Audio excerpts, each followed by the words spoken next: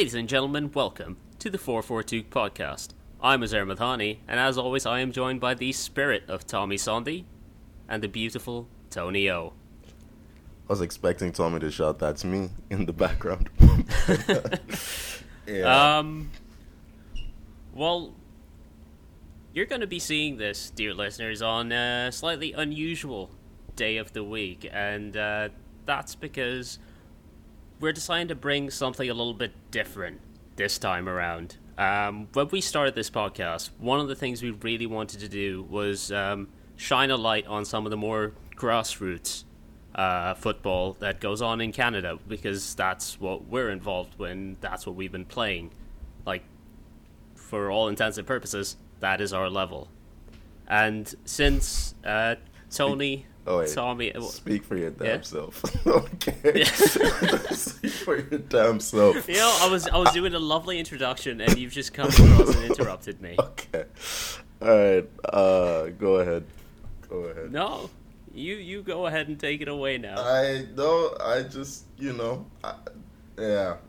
was the Couldn't potential to do better, but no, I've been looking forward to this. I really have. It's something we wanted to do. Right from the get-go. There are a lot of, I guess, stories about football that get untold. We like to focus on the aspects, like professional aspects, and ultimately the soul of the game is in the community and the impact that the sport has on the community. And that's how we all met, right? We weren't looking to go pro, or we weren't looking to, I don't know. We didn't have some... Speak for yourself. Okay. We just wanted to, play football with like-minded people. And here we are. We have an opportunity to talk to the man who kind of brought us all together in a way, So... this man is pretty much the reason this podcast exists. And he is also a pillar of the football community in Kingston. He is our commish, Mike Smith. Welcome to the podcast, Mike. Well, thank you very much, Azar. Tony O, happy, honored to be the first guest on 442. It's only right. It's only fitting, Mike. Thank you. Yeah, it's not like we could have started with anyone else. I don't know. There was rumors you were trying to start with Ahmed. That was Ahmed. He's pushing his own agenda. So, Mike basically runs Nooners, which is Noonar Soccer at Queen's University in Kingston. It's just pick up football, played at noon every day out on the fields. And Tony, I guess you joined in about 2011, right? 2011, 2012? I think 2010.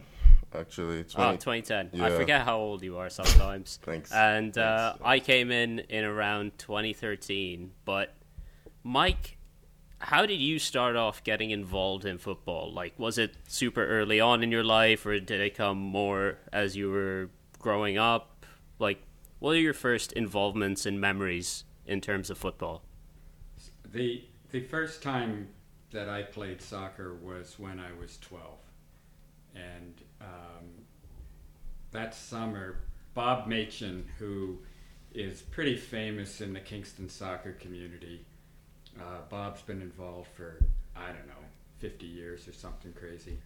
And his dad wanted to get Bob involved. So Bobby got on his bike and went around the neighborhood finding anybody who was under 12 and had a white shirt, and that's how we formed our team. So that was 1968. Youth soccer in Kingston didn't exist outside of like the Portuguese community, the Italian community, the Greeks. Those guys were always playing soccer from when they were little. But white bread guys like me, had never touched a soccer ball. So what would happen is John Machin would pile us into a pickup truck and drive us to a field where we would face like a team of Portuguese that had complete uniforms. You know, we'd pile out of the truck in our mismatched white shirts and proceed to get slaughtered. And then, a Nooners tradition. Yeah, that was still going on for many years after.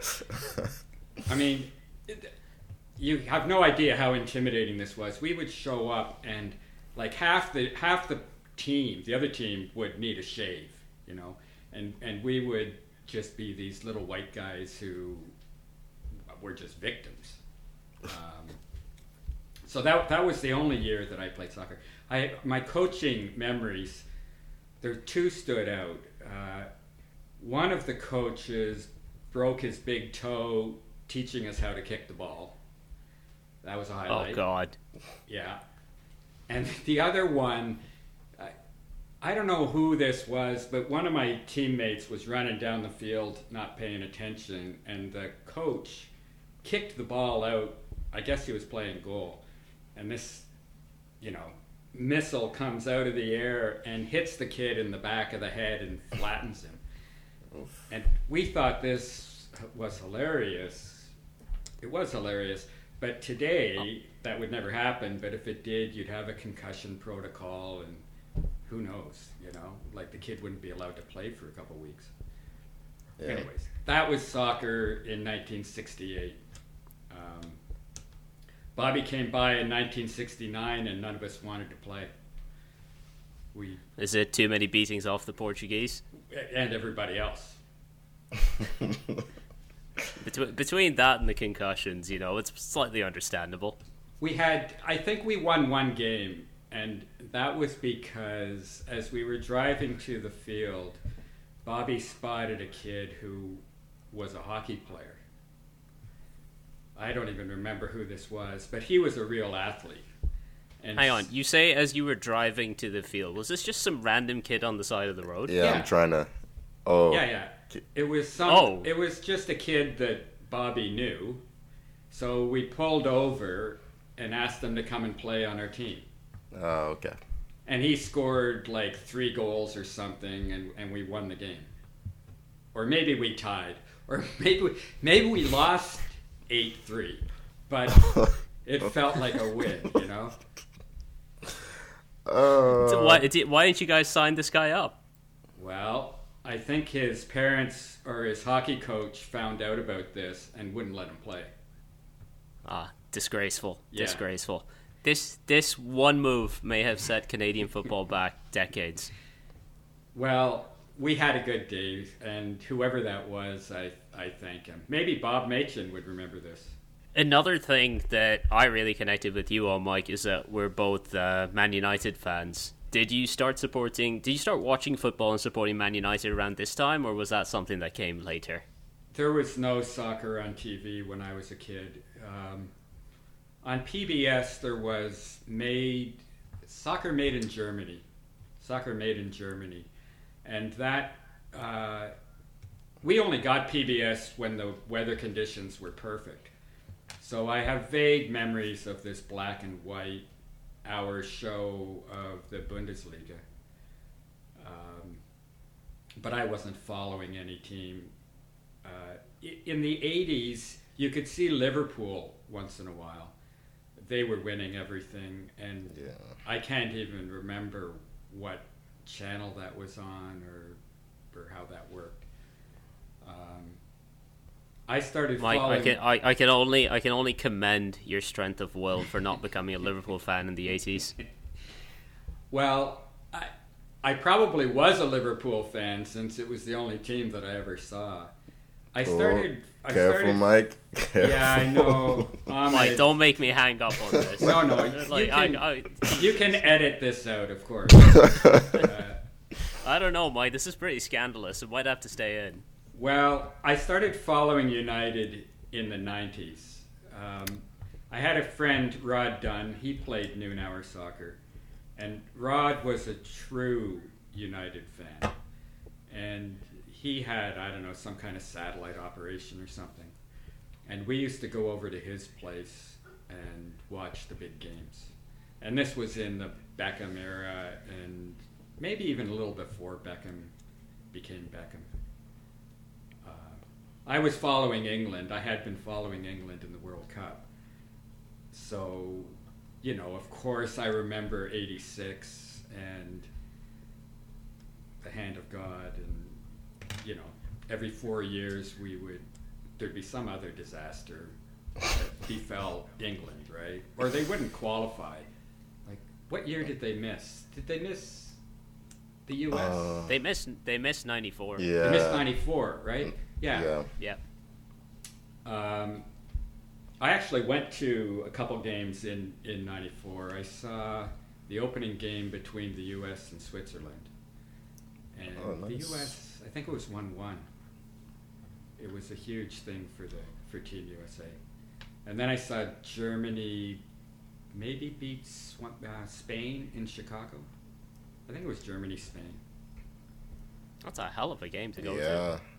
It was I a don't- beautiful Germany, day. Spain? I think it was Germany-Spain. This is, somebody do the math for me, 25 years ago, 94? 94, 27 years ago? Yeah, 27. Yeah. Yeah. It was a gorgeous day at Soldier Field. It was really, we had a great time on that trip.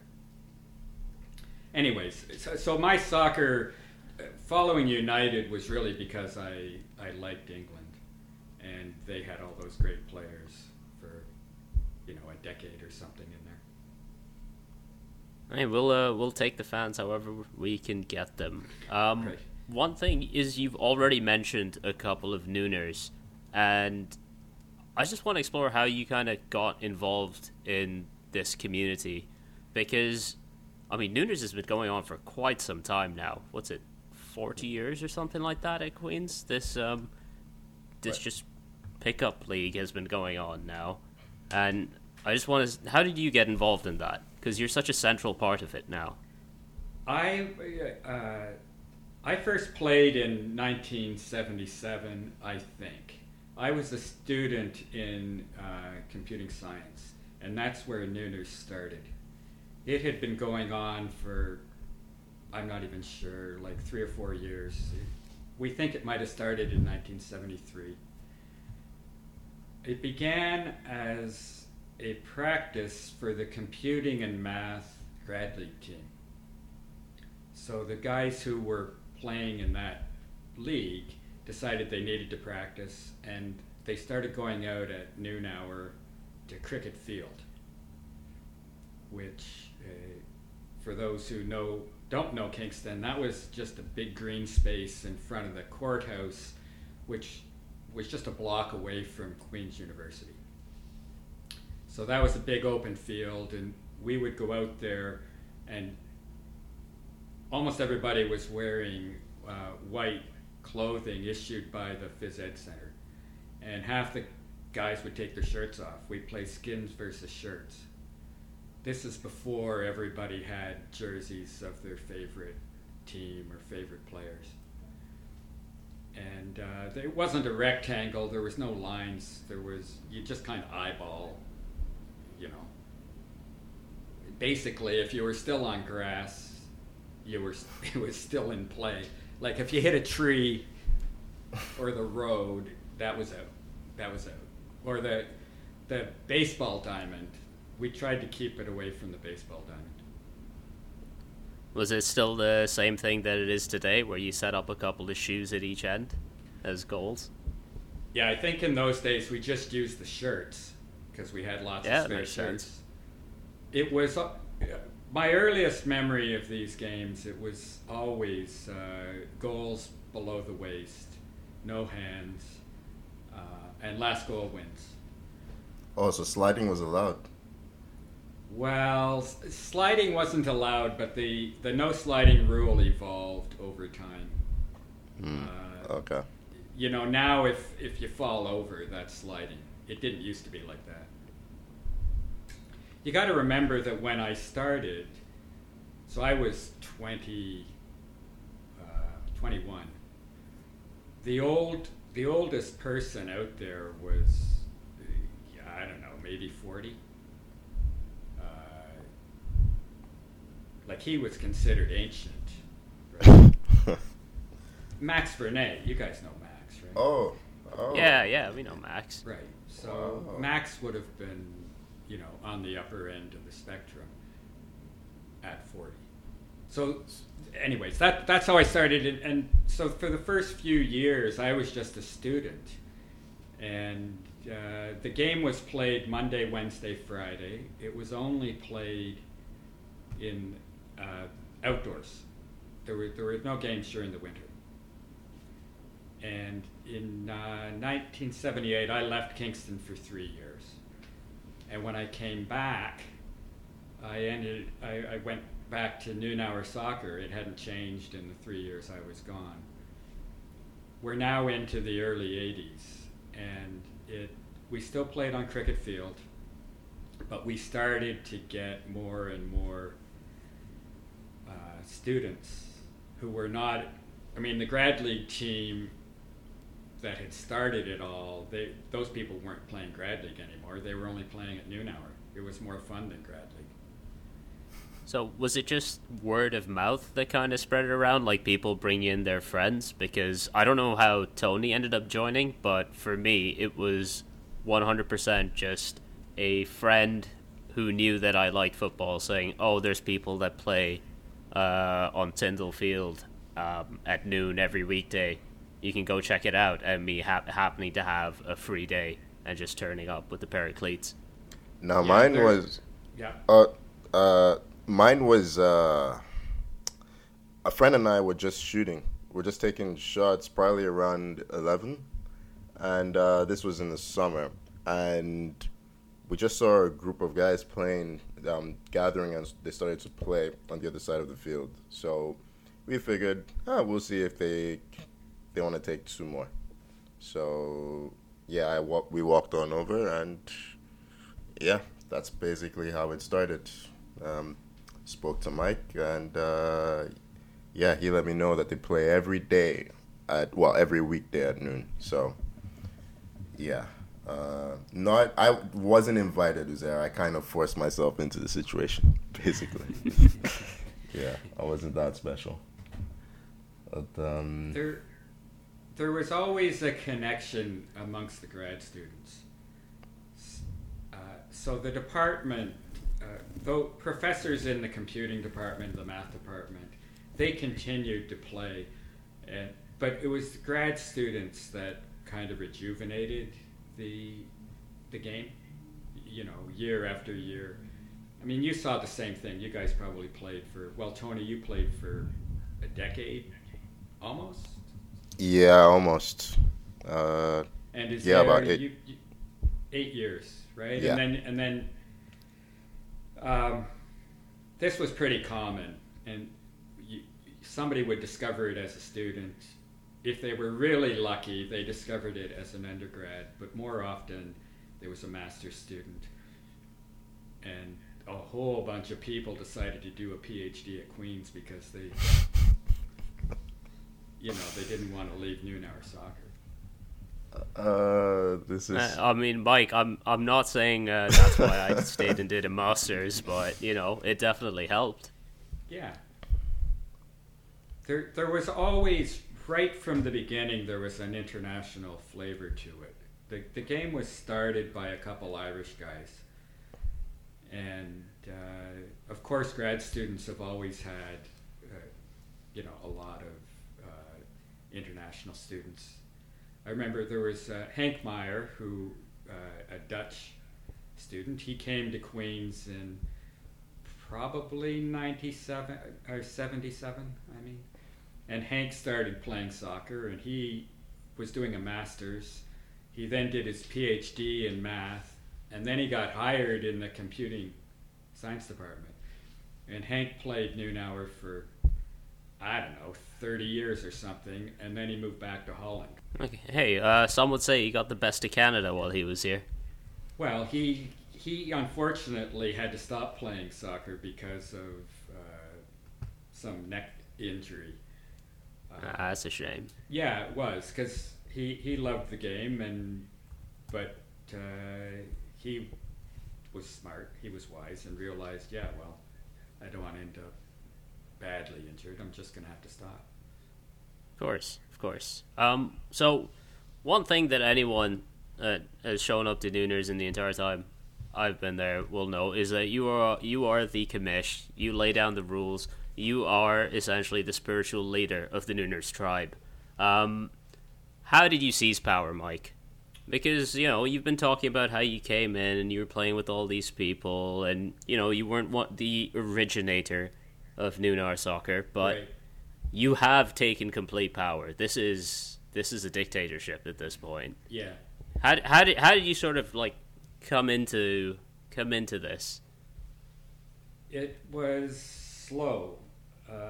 When I came back from out west and rejoined the game, probably the first thing I did of significance was that I started to bring cones. There you go. That was the start. That was the seed. It's always the guy that organizes. I was that guy who was willing to sign equipment out. And over the years, like, various things came up that had to be dealt with, and I dealt with them. We had 1 year, I don't know, when this was 1990 maybe, maybe earlier than that. We wanted to go outside on the cricket field earlier than May, but the ground is soft and we didn't want to tear it up, so we would try and hold off. And every year there would be a push to get out onto the field, and I would be saying we should wait another week until the ground gets solid. Okay, so we finally get out there. I was late that day, and there was an argument between some Parks people who were trying to do some work on the field and a guy named Coop, who was a famous Australian who played Noonhour for, God, I don't know, 25 years probably.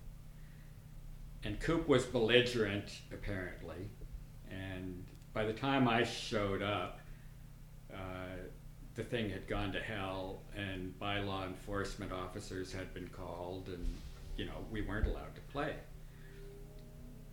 Well, the next day, I was trying to get this sorted out. I was making phone calls around the city to try and apologize for this, and I eventually got a hold of a guy who was furious because he had called Queens, and Queens disavowed any knowledge of the group whatsoever, right? They weren't going to throw me or anybody else under the bus. So we ended up negotiating a settlement where we paid, I think it was $500 a year to use cricket field. Really? Yeah. Wow. It was maybe I'm wrong. Maybe it was $250, and I'm remembering this wrong. I had a great conversation with a guy from Parks and Rec who thought he was embarrassed by the whole thing too, and instead of charging us whatever the fee would have been for a field 5 days a week, we came up with this number, and I went to whatever it was, 20 people or 15 people, and took $20 off them, whatever the math was, right? We didn't try and charge people. We just covered the cost, and we did that for, again, I can't remember. We did that for half a dozen years probably. And sometime in the 90s, we started to play on Tindall. Queens had not allowed us to play on their fields when Noonhour got started. They used to, Kingston Field was absolutely sacred ground for, Kingston's now Nixon, but it was sacred ground for the rugby team. And Tindall Field would be staked. And they would open up one or the other of those fields to let Grad League play. And quite a few of us were playing on Grad League but noon hour stayed on cricket field. And some year in there, I wrote a letter to Queen's and asked for permission to let the Nooners play on Tindall. And, you know, there was a little back and forth. And Queen's doesn't really know how to deal with noon hour soccer. They want to support recreational fitness, right? They really do. And they do support the Nooners. But where the hell do you put this in your policies? It's just this organic game that, you know, came out of nowhere, and they like it, and they don't really want to be responsible for it, you know? It works. Like, you started touching it already, but, like, so is that just generally been the state of the relationship with Queen's? Because you've been using Queen's grounds and all that, and generally you seem to know everyone in the athletics and recreation department at Queen's, so is generally the vibes from Queen's towards Nooners is fairly positive, right? It is. Except for, you know, when we stay on the fields too long. Yeah. Or Tommy jumps on the field in March, tries to get us going before we're allowed. Yeah. Yeah, too many snowballs. They very early on, the equipment counter staff were very supportive of noon hour. But these are guys who work for a living, you know, and they would do things. They would break the rules for Nooners, but they weren't reporting this to anybody.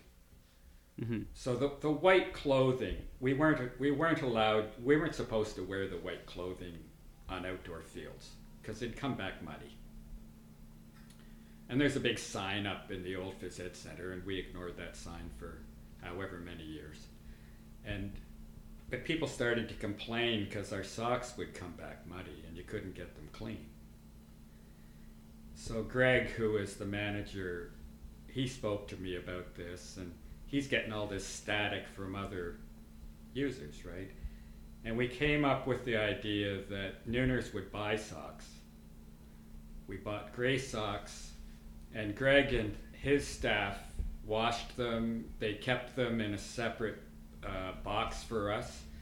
And anybody who came to play noon hour soccer, they took the white socks out and put in a pair of grays. You know, it's fantastic. You couldn't get something like that approved if you went through official channels. But it worked really well.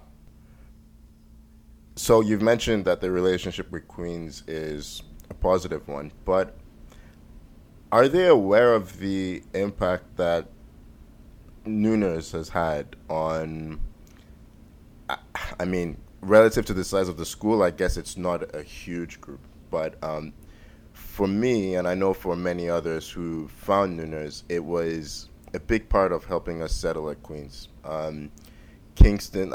Queens is there are a lot of international students who go to Queens, and I can tell you, if you're coming straight from Nigeria, Kingston's nothing like you've ever experienced before. And Queens, for that matter. It's quite different culturally. But somehow, Nooners was always culturally, I want to say culturally accepting. Or it was... It's that culture of football that you have pretty much everywhere. Because I had the same thing coming from Pakistan. Like, the first August evening that I was in Kingston, I was wearing a sweater and jeans, and everyone else was in, like, tank tops and shorts. Like, I felt very out of place. But, like, coming in, and, like, when you go and you start playing football, football is football wherever you are. It's a ball, it's at your feet, you're playing against people. You know, some of them are characters, some of them are fun to play with. You end up hating some of them, you end up loving some of them. Yeah. And Nooners was such a great way of sort of integrating yourself into the Kingston community. Like, I mean, look at it now. Like, we're all still talking to each other, we're all still friends. Yeah. We're all doing this together. Like, how aware were you, and, like, how early on were you aware of, like, the influence Nooners could have on international students? Is, like, sort of building a community within a community almost. Yeah, Nooners is organic, you know. That wasn't by design. That just is a natural thing that happens. As you said, you have a whole bunch of people who like to play soccer wherever they came from. And we have an open door policy, you know. As long as you play by our rules, we're very happy to have you. And it's self-selecting too, right? You get people show up and they only play one game because they hate the no sliding rule. That was nearly me. Yeah. Yeah. Takes a while to get used to that one. Yeah. Right. But if you're gonna let, Max played until he was 80 something. Yeah. And if you're gonna have that guy against the 20-year-old Tony O. Okay, when Tony was 20, Max wasn't 80, but you know the span is 60 years. So you gotta have rules like that. Yeah, no. Is aware. Go ahead, Tony. No, I was just gonna say it's if you understand very quickly why the rules are there, and it helps generate like an environment of respect, because everyone just by default enforces the rules really strictly, right? Of course, Yes. You have some people who get upset while playing, but generally, no. I think, just even the peculiarity of the rules kind of meant that people who, because it wasn't only people who played soccer previously or a lot that played. There were all like different skill levels, you know, and no one wanted to be physically intimidated when they joined Nunes. That wasn't the point. The point was just to have, you know, a stress-free environment, a stress-free game for an hour, or an hour and a half. So, yeah. 2 hours, depending on who's around to score last goal. Yeah. Right. Queens is aware of the things you guys are talking about. They've done articles about Nooners many times. I don't know how often I've been interviewed. In one year along there, I don't know when this was, either 2007 or something like that. Maybe it was later. Queens gave me a staff award, which was for noon hour soccer. I did not know that. Yeah, like it was a great gesture. I think Dave McDonald, whose nickname is Took, I think he's a professor, and he went through whatever the paperwork was. He got a whole bunch of players and staff and faculty and alumni to write very nice letters about how great noon hour soccer was for them and say nice things about me. But the award was really a recognition that Queens valued something like noon hour soccer. I thought it was a great honor. I was extremely happy to get that. We can't talk about Nooners without talking about the GKSSA. As time pretty much went on, as the longer I played, it seemed the Nooners got more and more involved in the Kingston community of football, not just the Queens community of football. Was that something that you deliberately steered us to, or was that more just something that organically happened? I know part of what actually helped me settle is I started coaching in Kingston. And, that happened basically because I met Catherine at a friend of ours at Nunara Soccer, and she had been coaching for a couple of years. So just in that kind of respect, I started coaching. Tommy started coaching. I think others did so as well. So was that something that I can't remember if you actively encouraged that, or is that just, I guess, a byproduct of having so many different people in the community that played Nunara soccer as well? We entered a team in the men's league. The first time we played in the men's league would have been something like 1987. But the Nooners team had equal playing time policy. We weren't really out to win these leagues. We occasionally did, but mostly we had a good team and we would compete. And we were in the B division and stayed in the B division for a very long time. But because of our policy, we had an older team, and we eventually sank into the C division. And somewhere along there, a faction split off. This is maybe 20 years ago, and they had played with us for a season and had done well, but this group wanted to win, and so they split and became a team called Yellow Fever. And I think Yellow Fever did successfully win the A division. However, that group didn't last because it was a couple of grad students who were the moving force behind it. So they were a flash in the pan and disappeared, and Nooners continued on for another, still does. Chris Harris, he decided that he wanted to actually win the goddamn league. So, Tony, were you there for this part? Were you there when Chris... Yeah, I was there. I was there. I just showed up. I watch the show every week, but yeah, I was there. The Chris and Chris kind of divide. Yes. And I really mishandled that. I knew Chris Harris. I knew that Chris wanted to do this, and I didn't approach the other Chris. And I should have, because we could have had two Nooners teams. I think there was a way to do it where you would have had a group that was happy in the B division and have a group that was happy in the A, but that's not what happened. And people felt insulted.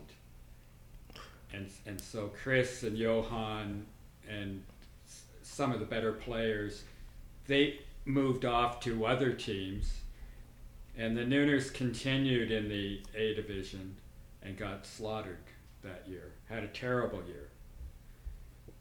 And I think I don't know if they lasted, that group, I don't know if they lasted another season or not. But the Nooners rejoined in the A division under Chris, and Johan was a big mover amongst this. And I don't know, Tommy, this must have been about the time that you joined, right? Yeah, so when the split happened, the very first season, I think it was Pilot House LCFC. Was that Yeah, so Mark, maybe. Yeah. So the first season, Nooners we won 2 games that year. And the 2 games we won was against the other, I guess, Nooners team, because we were really motivated that year. But look, you always get your tails up for a derby, don't you? Yeah, basically. Yeah, but you are right. The next season, we kind of all transitioned to the other team, because we were, a little bit ambitious, and it was rough for Nooners that year. I think they were struggling to get players as well. So eventually I think they somewhat folded, and then Chris, Ahmed, and I guess Mark kind of absorbed that team. I'm not sure. Yeah, but, that's right. Yeah, fun times. And yeah. Well, and then that became a really, really good team, right? It probably took a couple years, but there was a pipeline from Queens, because Ahmed and Chris and Johan had connections through Grad League and were recruiting strong players. And Tommy, I think you had connections in Kingston. And so Nooners have played okay in the A division ever since. We've gone through some difficult times. You also had consistent trials every day at noon. Yeah, that's true. Yeah, it's true that we have absolutely managed to get players over the years. Noon hour is so different than the league, though. Yeah. Because you need players who can dial it down for noon and then actually dial it up for the GKSSA. And not everybody has that switch. Yeah. Right, and then eventually enough people left, and I got my shot. I waited for years, toiling away every day on Tindall at noon. Eventually, you ran out of wingbacks. Right. I think Drew left town. Yeah. Yeah, Was that this? was a loss. That was a loss. Yeah. Yeah, I think this was the season after I left. Is there, or like a season after, 2 seasons after? I can't remember. I think it was right after you right left. after? Okay. And then I'd just link up with you whenever you came back to play random games with us or in tournaments and stuff. Right, okay. Yeah. I think we played a couple of Queens Leagues together. Yeah, we won the grad league at least Yeah. twice, yeah. But yeah, it's fun. It's fun to feel young back then. Now it's a lot aches. All those dialing back that Mike's talking about, yeah, some of that was involuntary. We kind of had to dial it back on Nunes because we were aching from playing on Wednesdays in GKSSA. Right. But I had so many Nooners games where I wouldn't move more than I'd stay in a 2 meter by 2 meter box because I Yeah. was sore from playing GKSSA the day before. yeah, just play defense, pass the ball around, occasionally make an interception. Yeah. I don't know if I was intercepting anything on those days because someone put a pass right to me. It wasn't going much further. Yeah. Tony, you mentioned about you and Catherine and Tommy coaching, and I coached for a bunch of years as well, and other Nooners coached. Lam Fo, who was a wonderful youth coach. He had 3 kids, and Lam was a really important Nooner for decades. But one of the things that it's unfortunate that there isn't more of a pipeline between noon hour and the junior Gales for coaching. I see a lot of people who they're good players, they're clearly good people, and would make excellent youth coaches. It's a big time commitment. You need a car. Not everybody can do it, but Yeah. it's a shame that there isn't more of that happening. There's a player who's with us now, Julia, who I was trying to encourage to sign up and coach. And she seemed open to the idea. I don't know, Tommy is being quiet and nodding his head. But Julia is an example of somebody who would be a wonderful youth coach. And there's been a lot of more guys than women, just because there's so many more guys who play at noon hour than women. But yeah, it's an untapped resource. I think the difficulty is that, for me, for instance, I coached with Catherine, right? So you're not just going into it and doing it by yourself. It's always better or easier to do it with someone that you're familiar with. And I think Tommy, did you? Oh, he's not on the call. But he can't respond. Yeah, Tommy is isolated in a strictly producer role for this. Yeah, but I think he came to a couple of my sessions afterwards, and then eventually he started doing it himself. I'm sure he'll correct me if I'm wrong later, but no, you're right. There is an opportunity to get a decent talent pool of people into the Kingston community just through coaching, right? Because it's really rewarding. There's a lot of work, But yeah, no. How did you get? I don't, but I might know. Yeah, so I got in through them. Christian. Yeah. I was coaching with this guy named Bob Cummings, and just thought like he asked me just out of the blue because I could pick. Tommy, we're in the middle of an interview here. Like, oh, hey, come coach. Yes, sure. And then Christian saw me there, like, you're not with the Clippers. I don't have you. Tommy is just not giving a shit that we're doing something else. After, why don't you just come here? I'll put you in a better team. Like, okay, cool. There. Oh, good. Yeah. Oh, yeah. Okay. Yeah. All right. Oh, my God. Tommy is just. But I asked him the question about how he got into coaching. Oh, amazing.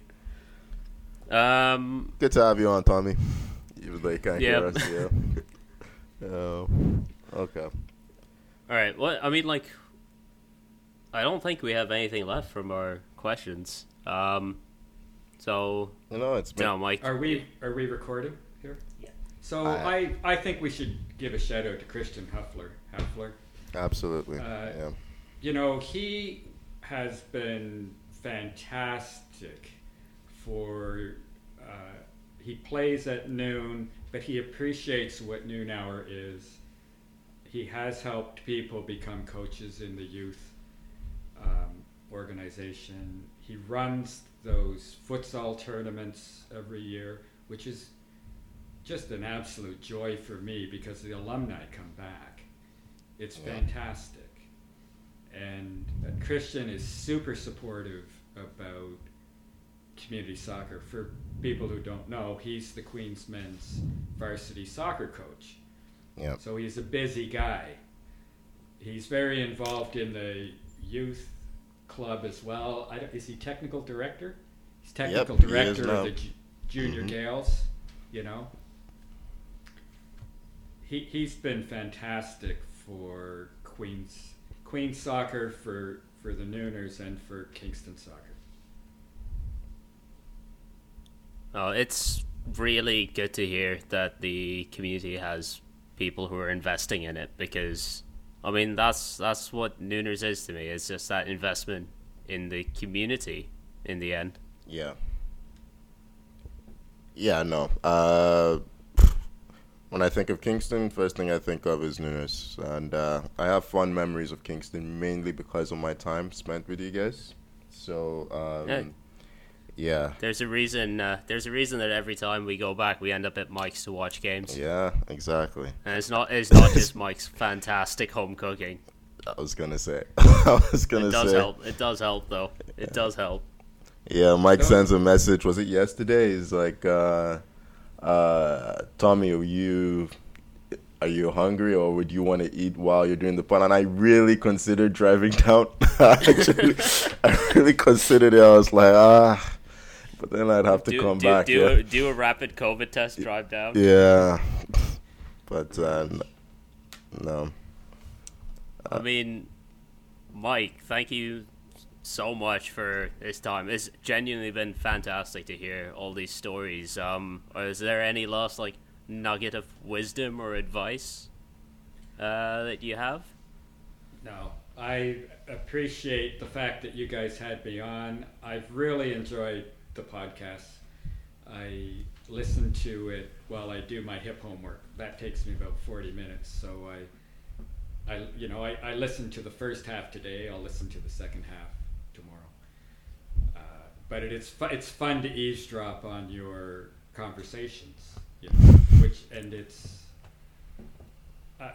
is wonderful that the number of friendships, solid friendships that have grown out of noon hour soccer is beautiful. Yeah, no, Mike, you played a huge part in that. Your listenership means so much to us. Yeah. I guess all that's left to say is thank you so much for joining us, Mike, and thank you so much for everyone that listened to this. We hope to do more of these interview style things to shine the light on other people involved in more grassroots football in the future. Follow us on Instagram and Twitter at 442. Can subscribe wherever you get your podcasts. Once again, thank you for joining me, Mike. Thanks, Azar. And thank you for joining me, Tony. Pleasure as always, Azar. And thank you to the spirit of Tommy listening in the background. Yeah. We'll see you next time. Bye-bye.